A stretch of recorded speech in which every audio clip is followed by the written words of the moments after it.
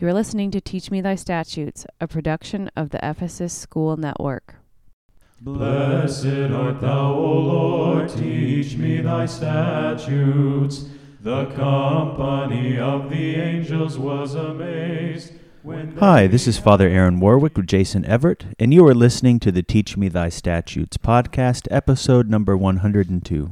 Today's reading is from St. Paul's first letter to Timothy, chapter 3, verses 1 through 13. Timothy, my son, the saying is sure. If anyone aspires to the office of bishop, he desires a noble task. Now a bishop must be above reproach, the husband of one wife, temperate, sensible, dignified, hospitable, an apt teacher, no drunkard, not violent, but gentle, not quarrelsome, and no lover of money. He must manage his own household well, keeping his children submissive and respectful in every way. For if a man does not know how to manage his own household, how can he care for God's church? He must not be a recent convert, or he may be puffed up with conceit and fall into the condemnation of the devil. Moreover, he must be well thought of by outsiders, or he may fall into reproach and the snare of the devil. Deacons likewise must be serious, not double-tongued, not addicted to much wine, not greedy for gain. They must hold the mystery of the faith with a clear conscience, and let them also be tested first. Then, if they prove themselves blameless, let them serve as deacons. The women likewise must be serious, not slanderers, but temperate, faithful in all things. Let deacons be the husband of one wife, and let them manage their children and their households well. For those who serve well as deacons gain a good standing for themselves, and also great confidence in the faith, which is in Christ Jesus. Our reading today gives us an opportunity to discuss the clergy in the early church, which of course still exists today. And one thing that I notice immediately is that St. Paul speaks here about bishops and deacons, but there's no mention here of the presbyter, or what we would call more commonly priest. Is there a reason, Father, that this is omitted, or is there something lost in translation here regarding the episcopacy or presbyters? Yeah, that's a very good question. There are really two things going on. First, as you mentioned, there is a little bit of something being lost in translation, but in addition to that, you also have some historical developments in the church hierarchy as the Christian community grows rapidly in the first few centuries, from a very small group of people to much larger communities. So maybe you could just start with the translation part, and then maybe we can get into the historical development. Sure. So let's take a look at the three different terms and the three levels of hierarchy. First, you have what is translated here in the reading today as bishop, and that term is episkopos, which is also sometimes more literally translated as overseer. And this is the highest level in terms of what we might call the administration of the church. And I think something important to point out is that the bishop is the overseer, which has important implications. And what do you mean by that, Father? Well, what I mean is that the bishop in and of himself does not have authority. He is overseeing something, meaning that another owns the church, and he, the bishop, is simply exercising oversight over that. So to think about it in a different way, notice how Paul talks about himself in various parts of the New Testament as being an economos. Well, what is an economos? In the home of the Roman patrician, which, Paul lives in the Roman Empire, the patrician is the boss, the head honcho, and he has many slaves beneath him. But not all slaves are equal. The economos is the highest slave, the head of the household, but he's still a slave. He's not the master. And we see the same thing with the episkopos. The episkopos, the bishop, is not the master, but as the head slave over the church, he oversees. And that's why in our Orthodox tradition, when a bishop is consecrated during that service, he's placed with his head beneath the gospel to show that his authority comes from his allegiance to the gospel and is not his own authority in his own right. His authority comes from his fidelity to the gospel. A very, very helpful example, Father, and I appreciate the analogy there. So the episkopos, or the bishop, is the overseer. So what about the presbyter or priest and also the deacon? The term presbyter, which shares a similar etymology with priest, is often translated into English as elder. And so in the New Testament, particularly in the book of Acts, In Paul's first epistle to Timothy, his epistle to Titus, you see this term used, even though it wasn't used specifically in today's reading. And we can talk about this in more depth later and how it came to be more associated with the priests. But when speaking about presbyter, we're talking about elders, or literally old man. So it would be someone who is seen as being respected in the local church community. As you can see from today's reading, that was an important qualification, being respected, for one to hold an official church office. Okay, so before we get into that distinction between elder or presbyter and episcopos or bishop, what about the deacon? Yeah, so the deacon comes from the term diakonos, or to be a servant. So the role of the deacon is to serve tables or to help in that matter. And in this case, speaking about the divine liturgy in the Orthodox tradition, and table fellowship to help during that service. And that's, of course, what deacons do today. And we see from the beginning in the book of Acts, when the first deacons were appointed, it was specifically to ensure that the apostles and the overseers, the bishops of the communities, were not too busy serving tables that they could not be spending time in studying and preaching and evangelizing the word. And so that's where the role of the deacon comes in. Good. So maybe take us then briefly through the historical development of these roles. You've already highlighted what they were at the time of Scripture in the early church, but how did those roles then develop in the continuing life of the church? Yeah, so as I said earlier, the church began as a rather small entity, so to speak, but rapidly grew between the death of Christ and then the early 4th century, at which time Christianity was not only legalized but became the official religion of the Roman Empire. And so whereas Paul mentions these two roles in today's reading, the role of bishop/overseer and deacon, we now generally recognize three roles. We recognize bishop, presbyter, and deacon. And again, just to be clear, Paul also mentions this presbyter in other parts of his epistles.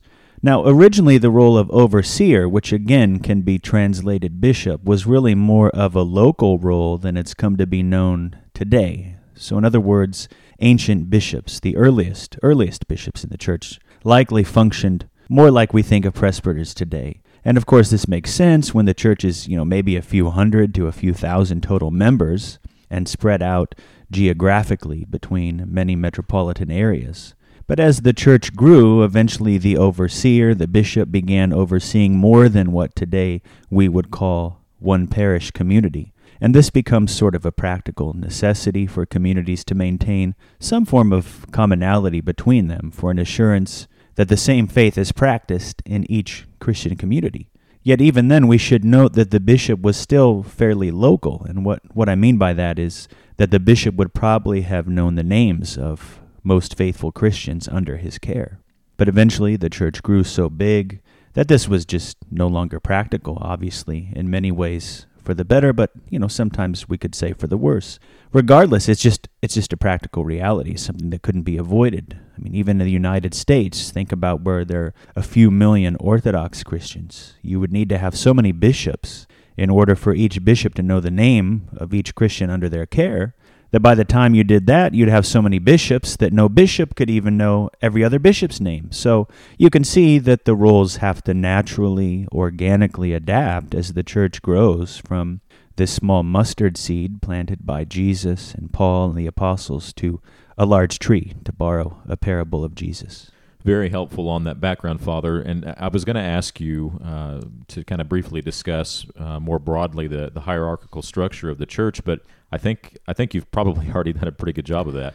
Yeah, I think we sort of did discuss that, speaking about that historical development from a bishop who's really over one local community at the time of the New Testament to a bishop that's over an entire region, entire diocese or archdiocese, where it's really just impractical, as I said, for that bishop to even know everyone under his spiritual care. And that's why it's important to have a close relationship then between the bishop and the presbyter, because the presbyter today is like that old overseer, because the presbyter is really just responsible for his one parish community. He's not responsible for the parish across town or in the next state and so forth. He's primarily responsible for his own parish. But what I think is most important to discuss is the qualifications that Paul mentioned in today's reading, how important it is that we stick with those qualifications as best as possible, and that we avoid anything that would make the role of the clergy overly administratively focused or ceremonially focused, rather that we ensure we ordain men who are going to serve in the Spirit of Christ, who are not going to be lords and masters, but, as we mentioned at the beginning, overseers, realizing they must give account to the one master on how well they oversee and serve that church. And what are some of the things that you want to highlight here, Father? Well, all of the things that Paul mentions are obviously important, or he wouldn't have said them. I want to highlight a few of them. So first of all, Paul mentions that the bishop, and again, one would presume based on this historical development that this should apply to all priests as well. Paul mentions that he must be above reproach. We talk a lot today, and we hear about it in the corporate world and in our churches as well, about the importance of transparency. And the reason we talk about that in the churches is because clergy have not always been above reproach, but clergy must do everything possible to not only remain in fact, but also to appear to be above reproach. And in addition, I would note how Paul mentions things like being temperate, sensible, dignified. The leaders of parish communities need to act with dignity as they represent or are a reflection of the entire Christian community they serve. They must also be sensible and temperate because the priest and the bishop have to deal with many types of people and different personalities. So you have people with different priorities and expectations. So we must be sensible in the way that we deal with these natural conflicts and must be temperate in our interactions with parishioners. And then the final key component that Paul mentions that I want to discuss today, given the limited time we have, is that the man must manage his own household well. And I think that's something we should pay close attention to. This doesn't mean that the clergy children are perfect, by no means. Parents cannot control or make decisions for their children. But how do they deal with these issues? How do they manage the household? Is the person sensible and temperate in dealing with his children? Does he know when to be strict or firm and when to back away, let the child explore or experiment on their own? Because these are all things the priest or the bishop has to learn to do with people under his care. And ultimately, the church is an extension of the household, and we see that reflected in the terminology that we use for the priest, like father, or with each other, like brothers and sisters, when we speak about our brothers and sisters in Christ. So this idea of caring for the household is something that we need to look at when we look to ordain bishops and priests. Thank you, Father. In today's episode, we examine 1 Timothy 3 and the hierarchical structure of the church. First, we discuss the episkopos, or overseer, the role that we commonly call the bishop.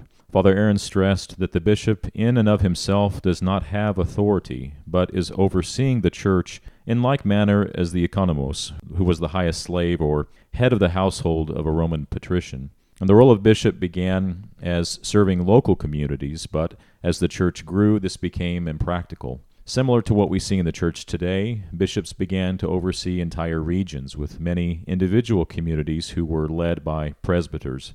We also discuss the role of deacon, which comes from the term diakonos, which means servant. So the role of the deacon was to offer service in order to allow the apostles and overseers time to focus on studying and preaching the word. Finally, Father stressed the importance of the qualifications St. Paul mentions in 1 Timothy 3. Specifically, he noted that the role of clergy should not be overly administratively or ceremonially focused, but rather ensure that ordained men serve in the Spirit of Christ, not as lords and masters, but as overseer, realizing they must give account to the one master on how well they oversee and serve the church. Thank you for listening to Teach Me Thy Statutes. We hope you tune in next week for a new episode. Alleluia, alleluia, glory to thee, O God. Alleluia, alleluia, alleluia, glory to thee.